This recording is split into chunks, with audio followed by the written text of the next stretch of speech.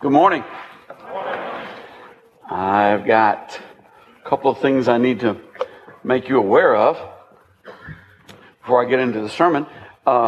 We really need some people who are willing to serve the body of Christ here on the video team. And there's two areas in particular where it's needed. One is to run these screens. Say, well, we've got people running these screens. Yes, and they're the same people every week. And so running these screens. And then the other is working with the cameras. You say, well, I don't know anything about this. If you are qualified to look at a television screen, if you're qualified to do that, and if you can point something in the direction that you're told to point it in, then congratulations. You can do this. You can do this thing. Yeah, we can train you.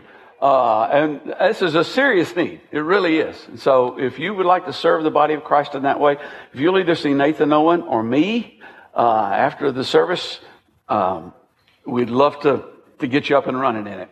Secondly, this Friday and Saturday night, there's going to be a 80s mystery dinner theater thing that is going to be...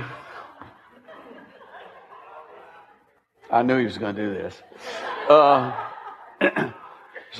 80s mystery dinner theater thing that is going to be it's going to be for... Who's it going to be for? I'm trying to remember now. Go away. Okay. Jesse and Sista, that's who it's for in Zimbabwe.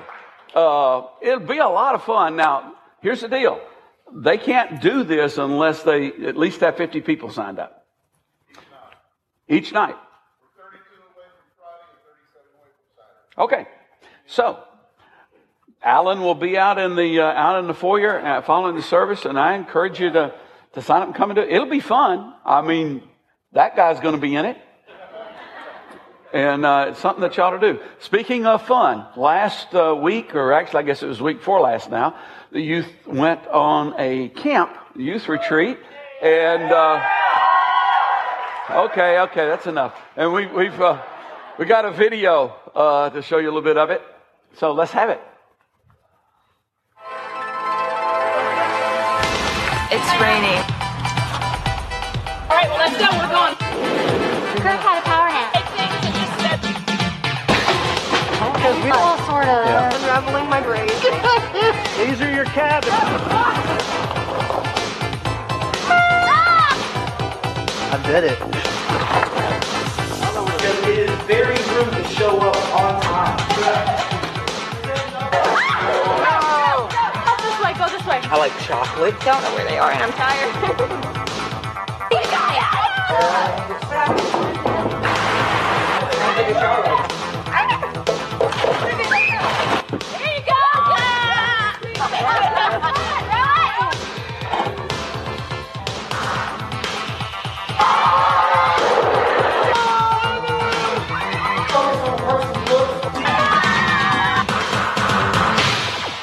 Okay.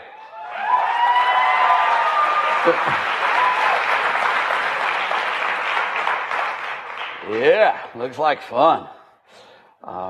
This year we're talking about living drenched, and we are now in the middle of a series about living drenched worship, because being saved is one thing.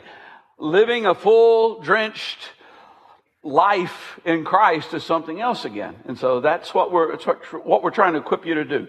And if you're going to do that, then worship has got to be a very important component of your life.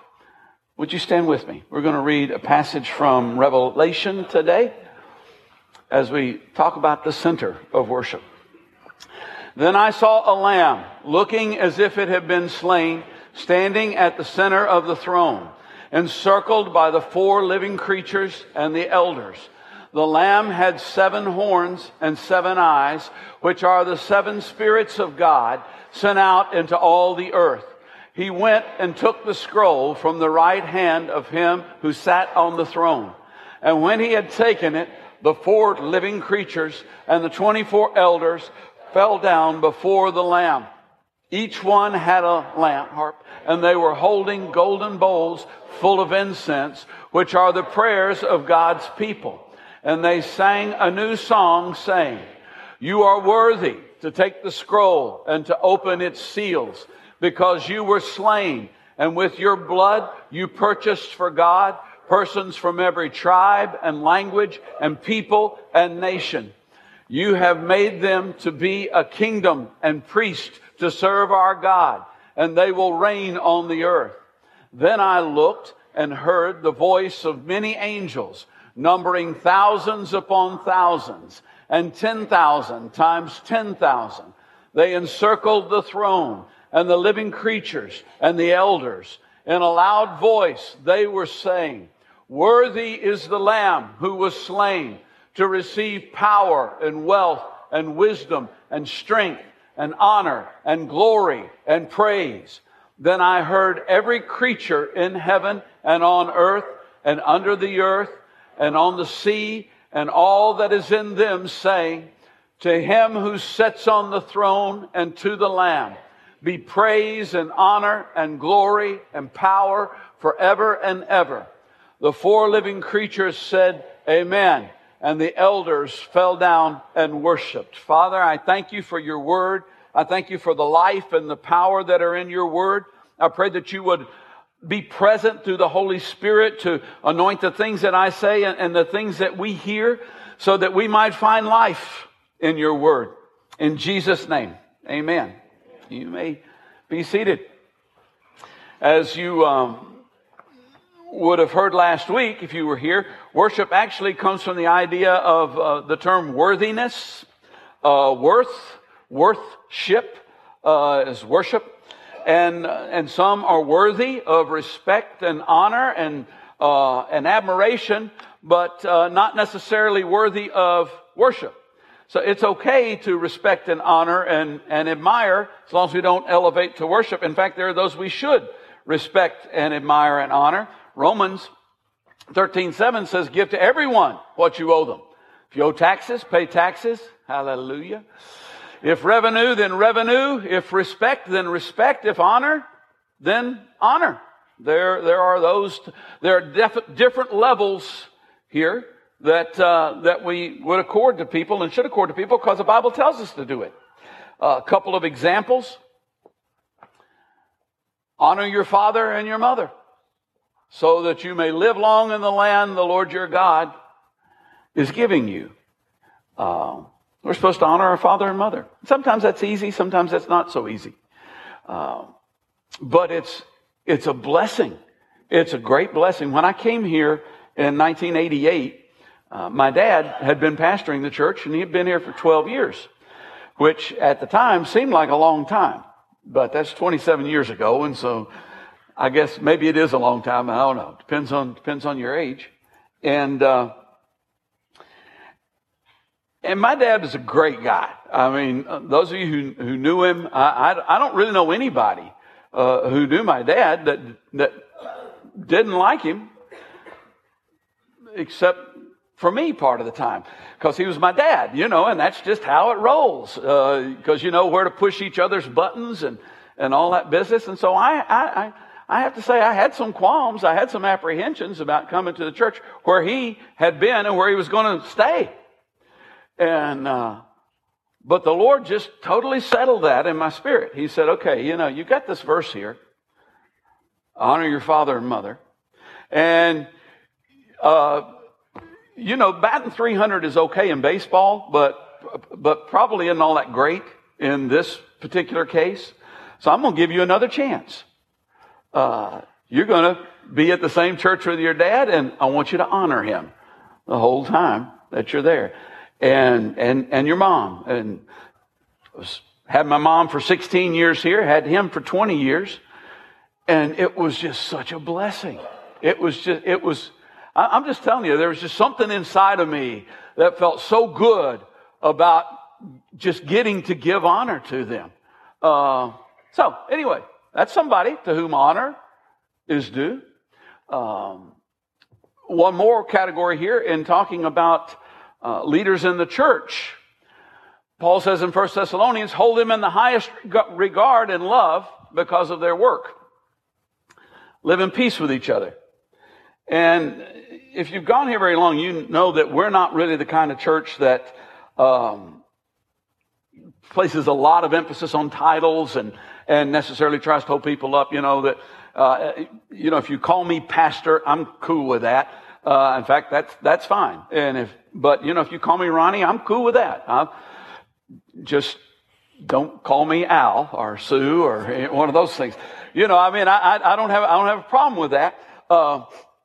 But at the same time, I want to say something about this, because there are camps within the church where there's teaching that we don't really need these people. We don't really need them, because we're all priests of God. And the truth of the matter is, we are all priests of God. If you belong to the body of Christ, if you belong to Christ, you are a priest. A royal priesthood, as a matter of fact. But that doesn't mean that you don't need a pastor or teacher. You don't need apostles and prophets and evangelists. It doesn't mean that those don't exist, because those are totally different things. Priests are anointed to do two things that regular people don't get to do. One of the things that they're anointed to do is offer sacrifices. And you are not only anointed to offer sacrifices, you have been instructed to, by the mercies of God, present your bodies as a living sacrifice, holy and acceptable unto God. That's your reasonable act of worship. So you have that charge and that anointing as a priest. The second thing that priests can do that regular people don't get to do is they have access to God. And under the Levitical priesthood, people didn't just go straight to God. They went to the priest, and the priest went into the holy place, and the priest got answers and things like that. But you have been instructed to come boldly before the throne of grace. And so, yes, you're a priest. I believe in the priesthood of all believers. But that doesn't mean that you don't need a shepherd. It doesn't mean that you don't need a teacher. It doesn't mean that you don't need other leaders in the body of Christ who've been anointed to do various things, and that they should be held in regard and love. And I know that one of the problems is, one of the reasons why people sometimes rebel against that is because there are leaders in the church who just insist on, you better call me pastor, you better call me apostle, you better call me so-and-so. And you know what? I got a big problem with that. Because if you got to tell me that that's what you are, then my initial reaction is, no, you're not. You wouldn't have to tell me if you were. I'll find out. Just give me some time and I'll find out. But anyway, so, honor your father and mother, respect those who are leaders over you in the church. First Peter also chimes in here. He says, show proper respect to everyone. Love the family of believers, fear God, honor the emperor. Can I just say, show proper, that a mark of a genuine Christian is someone who is respectful of other people? Well, whether I can say it or not, I just did.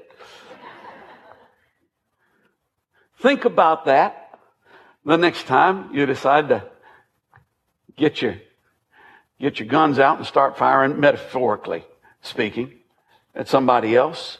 Show proper respect for everyone. Christians are respectful people. Disciples are. So we tend in this culture to not respect or honor those we should, and raise to the level of worship those people and those things that are possibly not even worthy of honor, much less worship. Focus is very important on worship. Where it's going to be focused is important. I rarely talk about current events except to help people stay awake, so that they'll go, oh yeah, I know about that. Because if I talk too much about it, they've got an opinion, and that opinion will start taking them somewhere else besides where the attention needs to be focused. If you really want to know, about some kind of issue that's going on, and you say, well, Pastor, you need to teach us about this, come and talk to me about it. I might not tell you what I think, but I'll help you find out what the Bible has to say about certain things. But our focus is real important on worship. Now, last week I mentioned that it had been years since I'd had anybody ask me, how do I hear the voice of God? And I was thinking this week that there's also something that I used to hear quite a bit of encouragement about that I rarely hear any discussion about anymore, and that is prepping yourself to come to worship. Preparing yourself in the car, in the parking lot, maybe even after you... Here's a concept. Maybe when you wake up that morning and know that you're going to worship, begin to tune your mind toward God. When I was in high school, I played football. And I was reminded of that this week. I was talking to Landon, actually, is who I was talking to, and I said, yeah, that's talking about I played football in high school. He said, you never say anything about it. You never mention it. Well, I wasn't that good. But I wasn't that bad either, but I played football. And here's the thing. Before a game, let's say the game started at 7:30. I did not arrive. The team did not arrive at 7:20 or 7:25, and they sure didn't arrive at 7:40.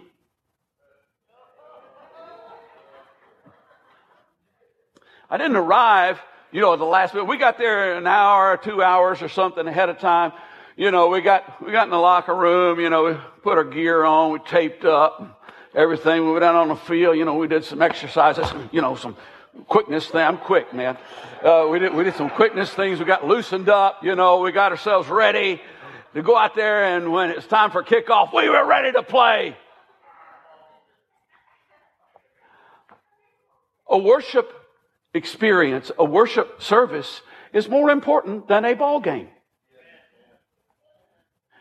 And if you aren't prepared when you get here, you might not ever actually get into worship. And I'm not talking about you might not dance. I'm talking about your mind might never actually engage and turn toward the Lord and begin to focus on Him. So it's important. The focus is important. Liturgical worship is structured in a way that deliberately shuns what's happening now. I mean, that's not on the agenda at all, to focus on the eternal. And it's not necessarily a bad thing that they do that. Now, if you want to get married in a liturgical setting, in one of those beautiful churches and have one of those kind of weddings, I'll tell you what's not going to happen. They're not going to say, what do you want to do? They're not going to say, do you like these vows? They're not going to say, oh, would you like to have Taylor Swift sing at your wedding? Ain't going to happen, because it's not about you. That's what they're going to say. It's not about you. This is a sacrament, a holy sacrament before God. They have the liturgical year, and I used to think growing up, man, that seems so boring. I mean, every year they just do the same things over and over. They do Lent, they talk about Easter, they talk about Pentecost, they talk about Trinity, they talk about Advent. It just kind of keeps going round and round. And that's exactly what they do. And it's very intentional. So that every year you'll hit those things.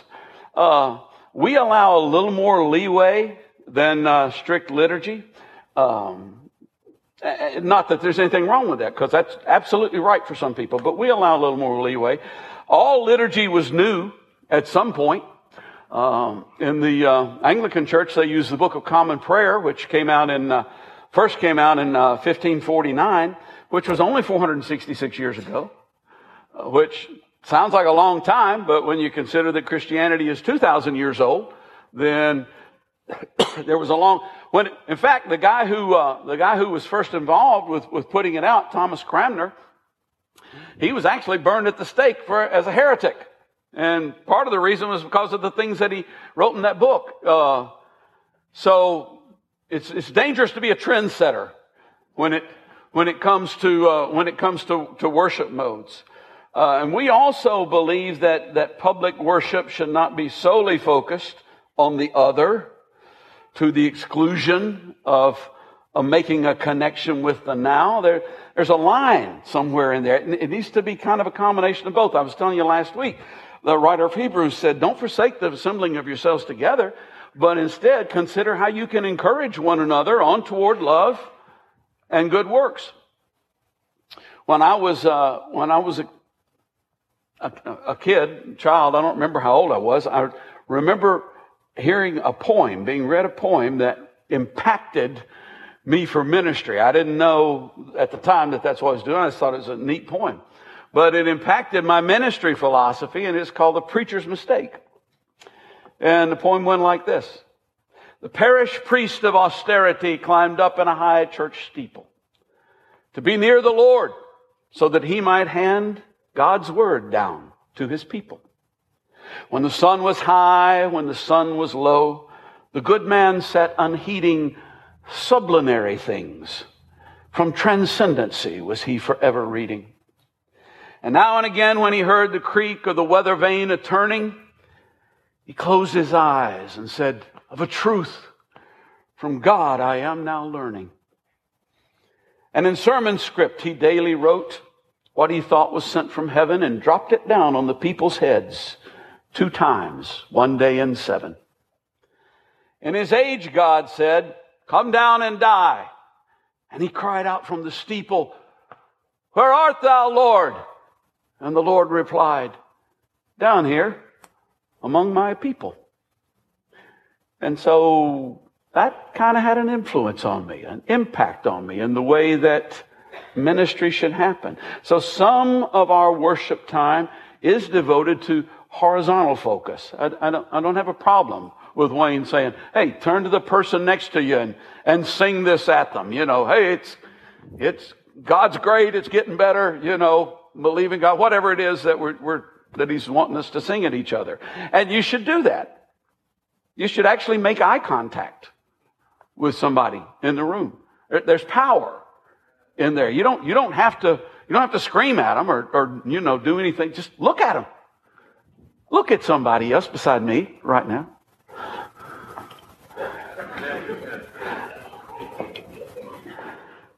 Did any of you see anybody better looking?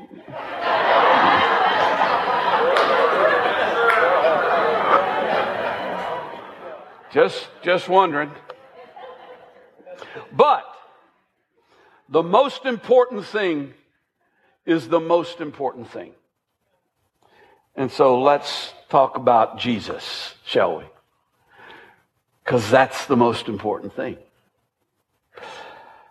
There is danger in receiving worship. Worship, in fact, there's danger it doesn't even have to be worship. There's danger in people telling you how good you are. You know, have you ever had anybody tell you how great you are? I hope you have. Or even how okay you are. You know, something like that. You know, there's danger in reading your own press clippings, especially if they're good, and thinking, but receiving worship is even far more dangerous than that. Over in Acts, I believe it is, no, I know it is, chapter 12, King Herod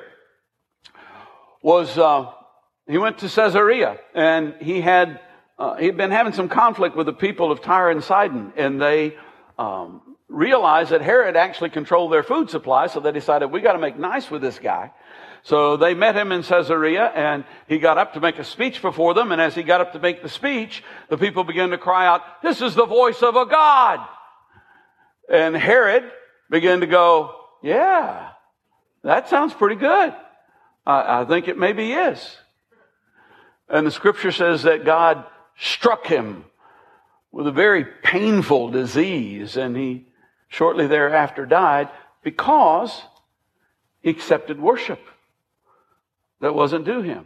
And the flip side, a lot of the good guys understood that very well. When Peter went to Cornelius' house, Cornelius had been praying, and an angel appeared to him and said, send for this guy named Simon Peter. I mean, who do angels talk about?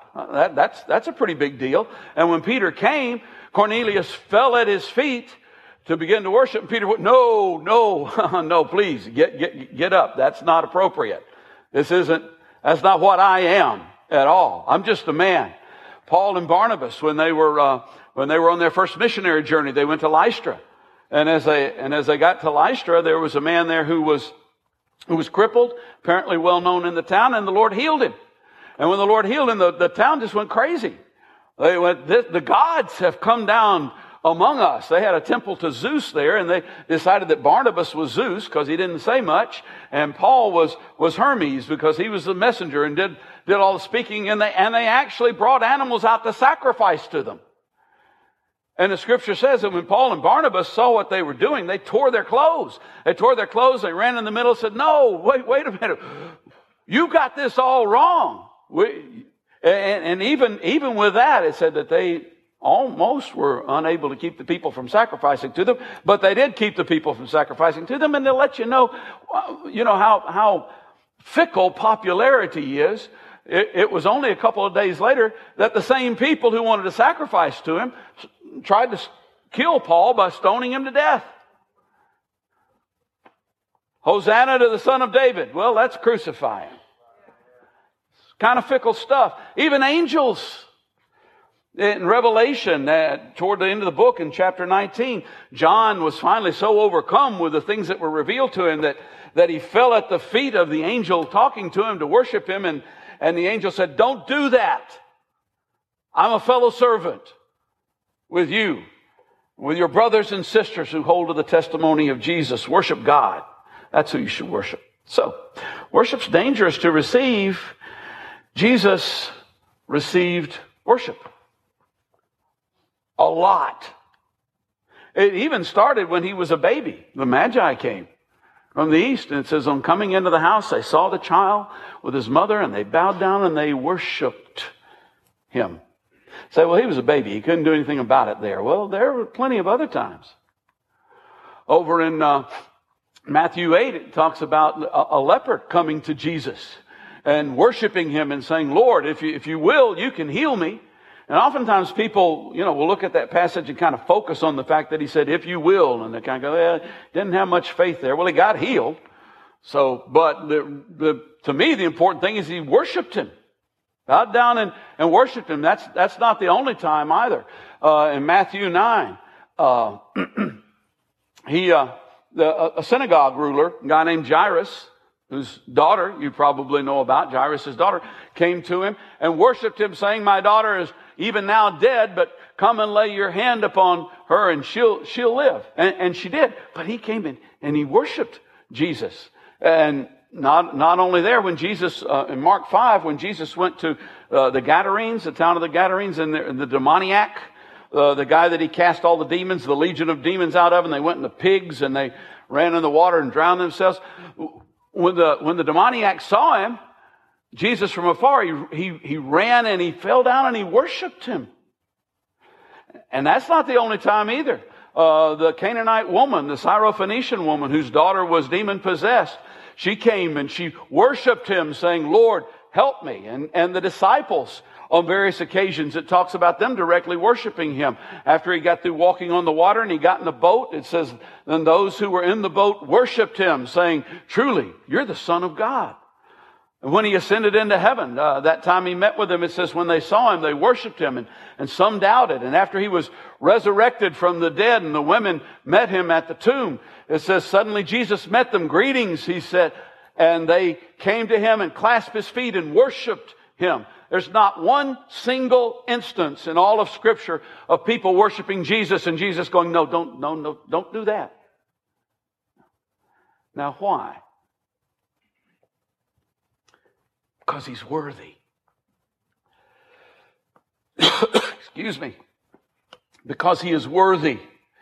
And why is he worthy? You see, Jesus isn't just another great teacher. He's not just a religious leader. He didn't just start a religion. He's not just a holy man. He's not just an example. He is so much more. Colossians 1:15-20. The Son is the image of the invisible God, the firstborn over all creation. For in him all things were created, things in heaven and on earth, visible and invisible, Whether thrones or powers or rulers or authorities, all things have been created through him and for him. He is before all things, and in him all things hold together. And he is the head of the body, the church.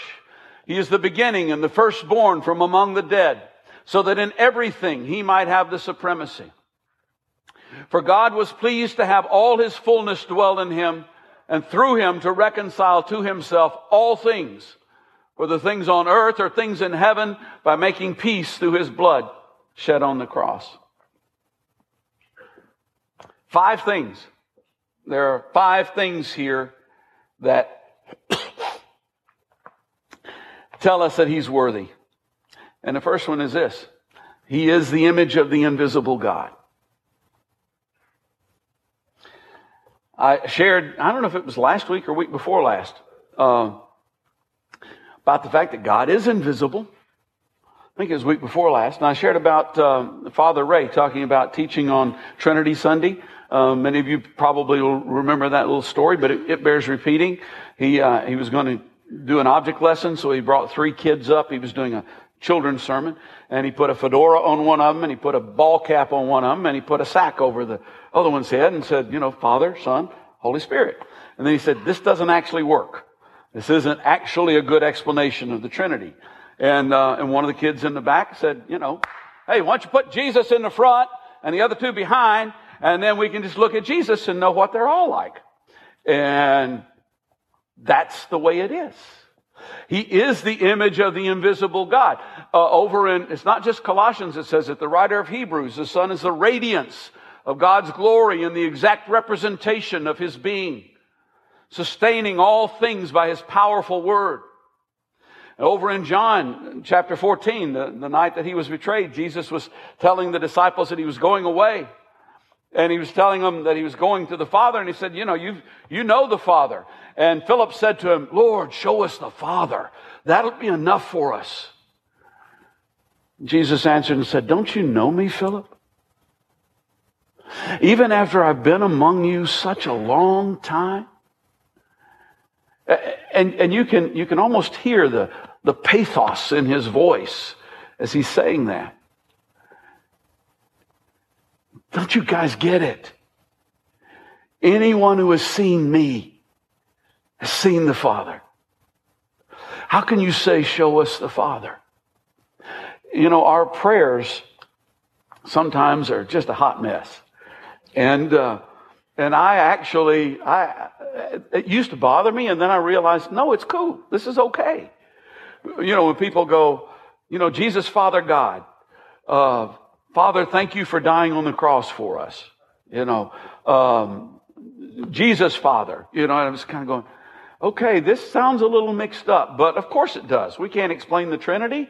And when we talk about Jesus, we're talking about the Father anyway. It just, I'm not trying to get into weird theology, but I'm just saying, sometimes our prayers sound a little muddled, but that's fine because he is the visible image of the invisible God. He is the exact representation of God's glory to us. He is the one that we're supposed to look at and worship as God. He's also worthy because he created everything and he holds everything together. Hebrews 1:2 says, through whom also he made the universe. He's talking about the Son. And over in John 1:3, through him all things were made. Without him nothing was made that has been made. And regardless of what you think of the universe, and all of the moral questions that come along with life, that sin is introduced, the one who could create all of this, the one who has the power to hold this all together, is worthy of worship. I mean, this is a big deal. I was going to bring some statistics, but you've heard them. I mean, and they're too big to know what they mean anyway.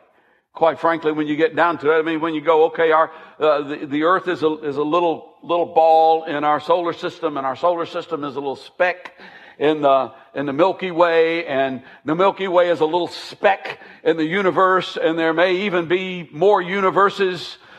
than just this one that we've got. And you know, one place I heard, I don't remember where it was. It doesn't matter because I'm just, you know, these numbers are so big, it just feels like people are making them up anyway. You know, there are more galaxies than you've got cells in your body.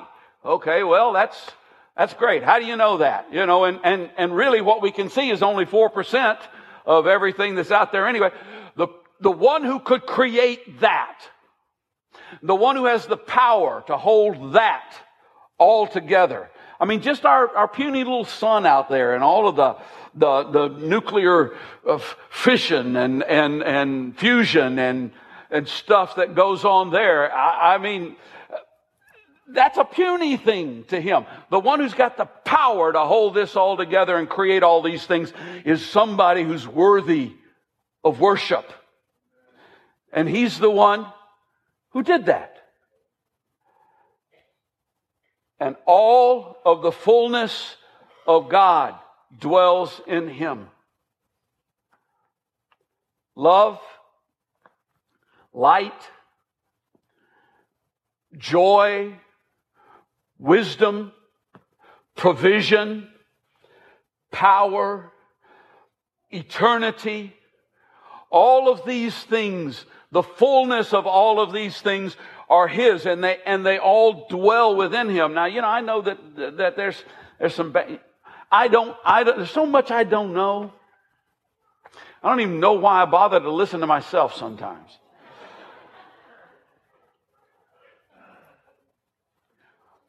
Yes, there are bad entities that seem to have power. And they do have power. And I don't know why he let them have it. And you don't know why either.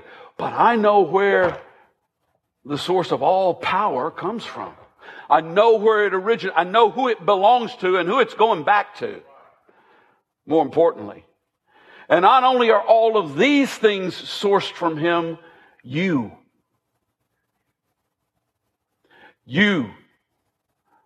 find your fullness in him.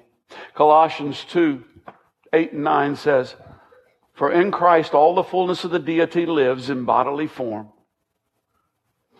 And in Christ you have been brought to fullness."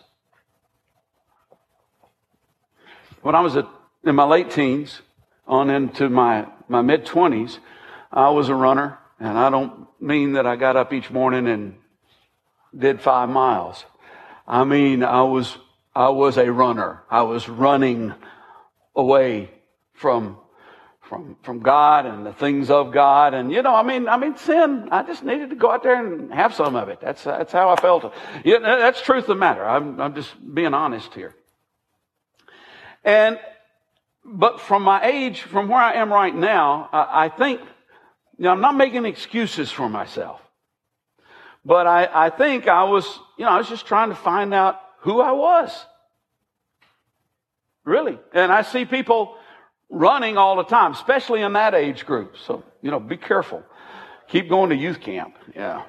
But I see people running, and I understand that they're really just trying to figure it out. They're really just trying to figure out, who am I?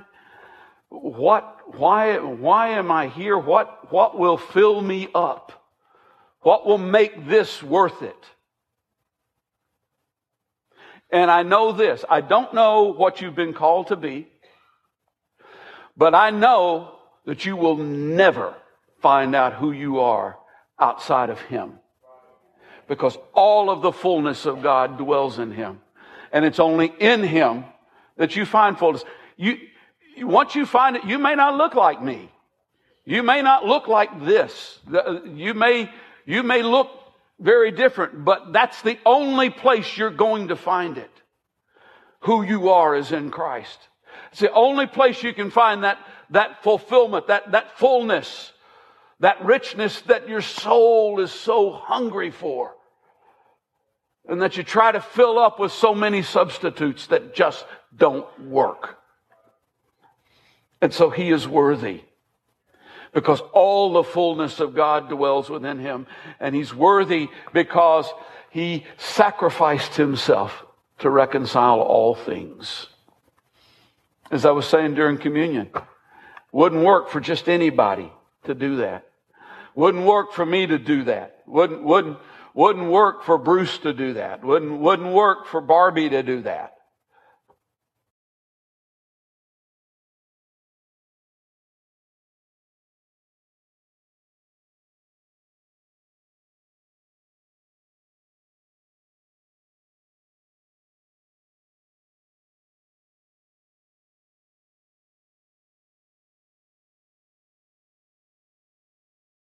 All that. We have this image that the Father, has these lightning bolts in his hand and he's getting ready to strike, and Jesus went, "No, wait, I'll do it. I'll take it." That ain't how it happened at all. That's not the story. No, the story that the Bible tells is that God so loved the world. God so loved you that he turned to his son and said, "I need you to do something." It's one thing for you to think about Jesus loving us so much that he goes, "Man, I love Seth so much. Father, I'll go to the cross for him." It's something else to think about the Father loving Seth so much that he goes, "I'll give my son for you. I'll take him and put him there in your place." So he sacrificed, he's worthy because he sacrificed himself to reconcile all things. And he isn't just powerful and glorious and beautiful. He died for you. He died for you. And because of that, he's also worthy because he has the supremacy in everything.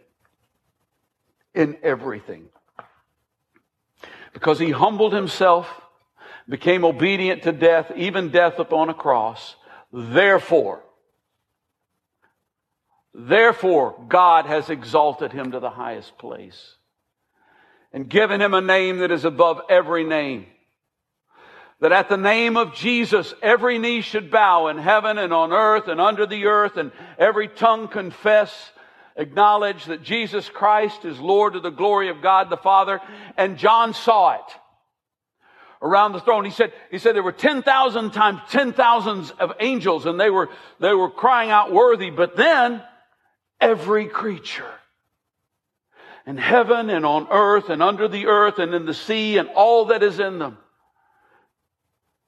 began to cry out, "To him who sits on the throne and to the Lamb be glory and honor and power." Because he is worthy, and he is the center, the focus point of our worship. Would you stand?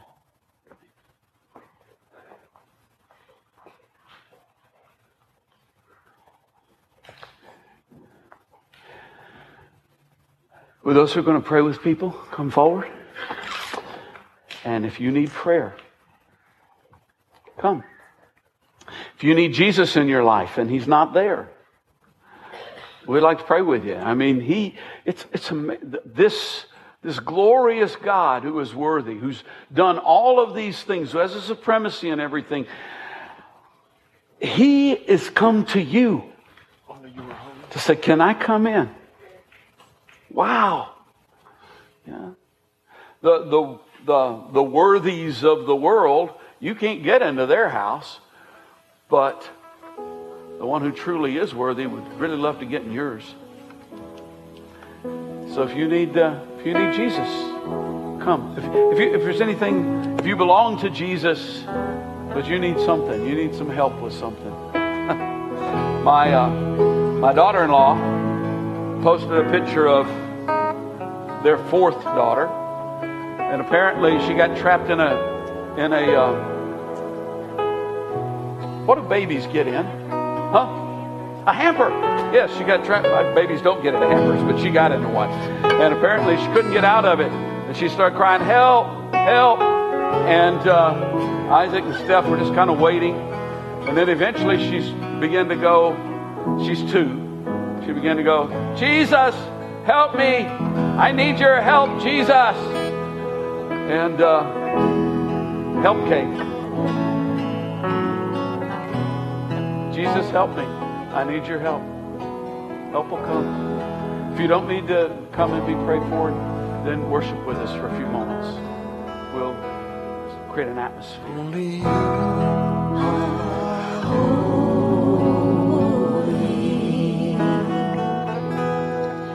Only you are worthy.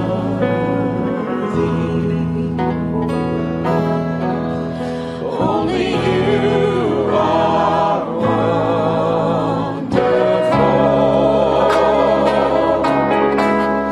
For there's no one else like you, who is faithful ever true. All my love, my life is a testimony.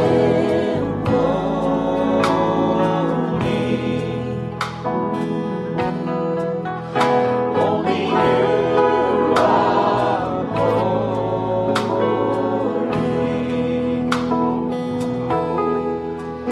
Only you are worthy.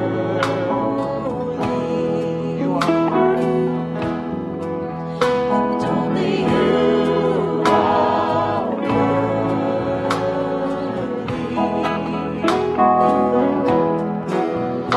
Only you are wonderful.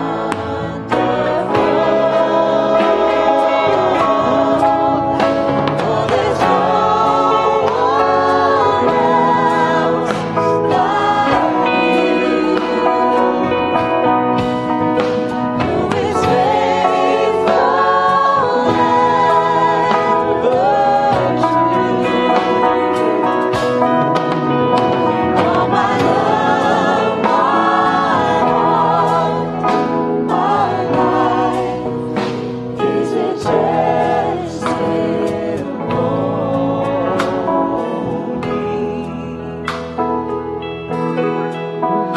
Only you are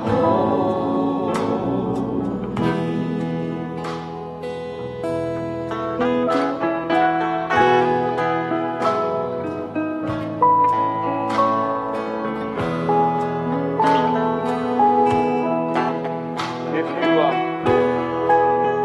you ever get confused about the fact that you don't have all the answers, just understand that you have a wonderful God, and that wonderful means full of wonder.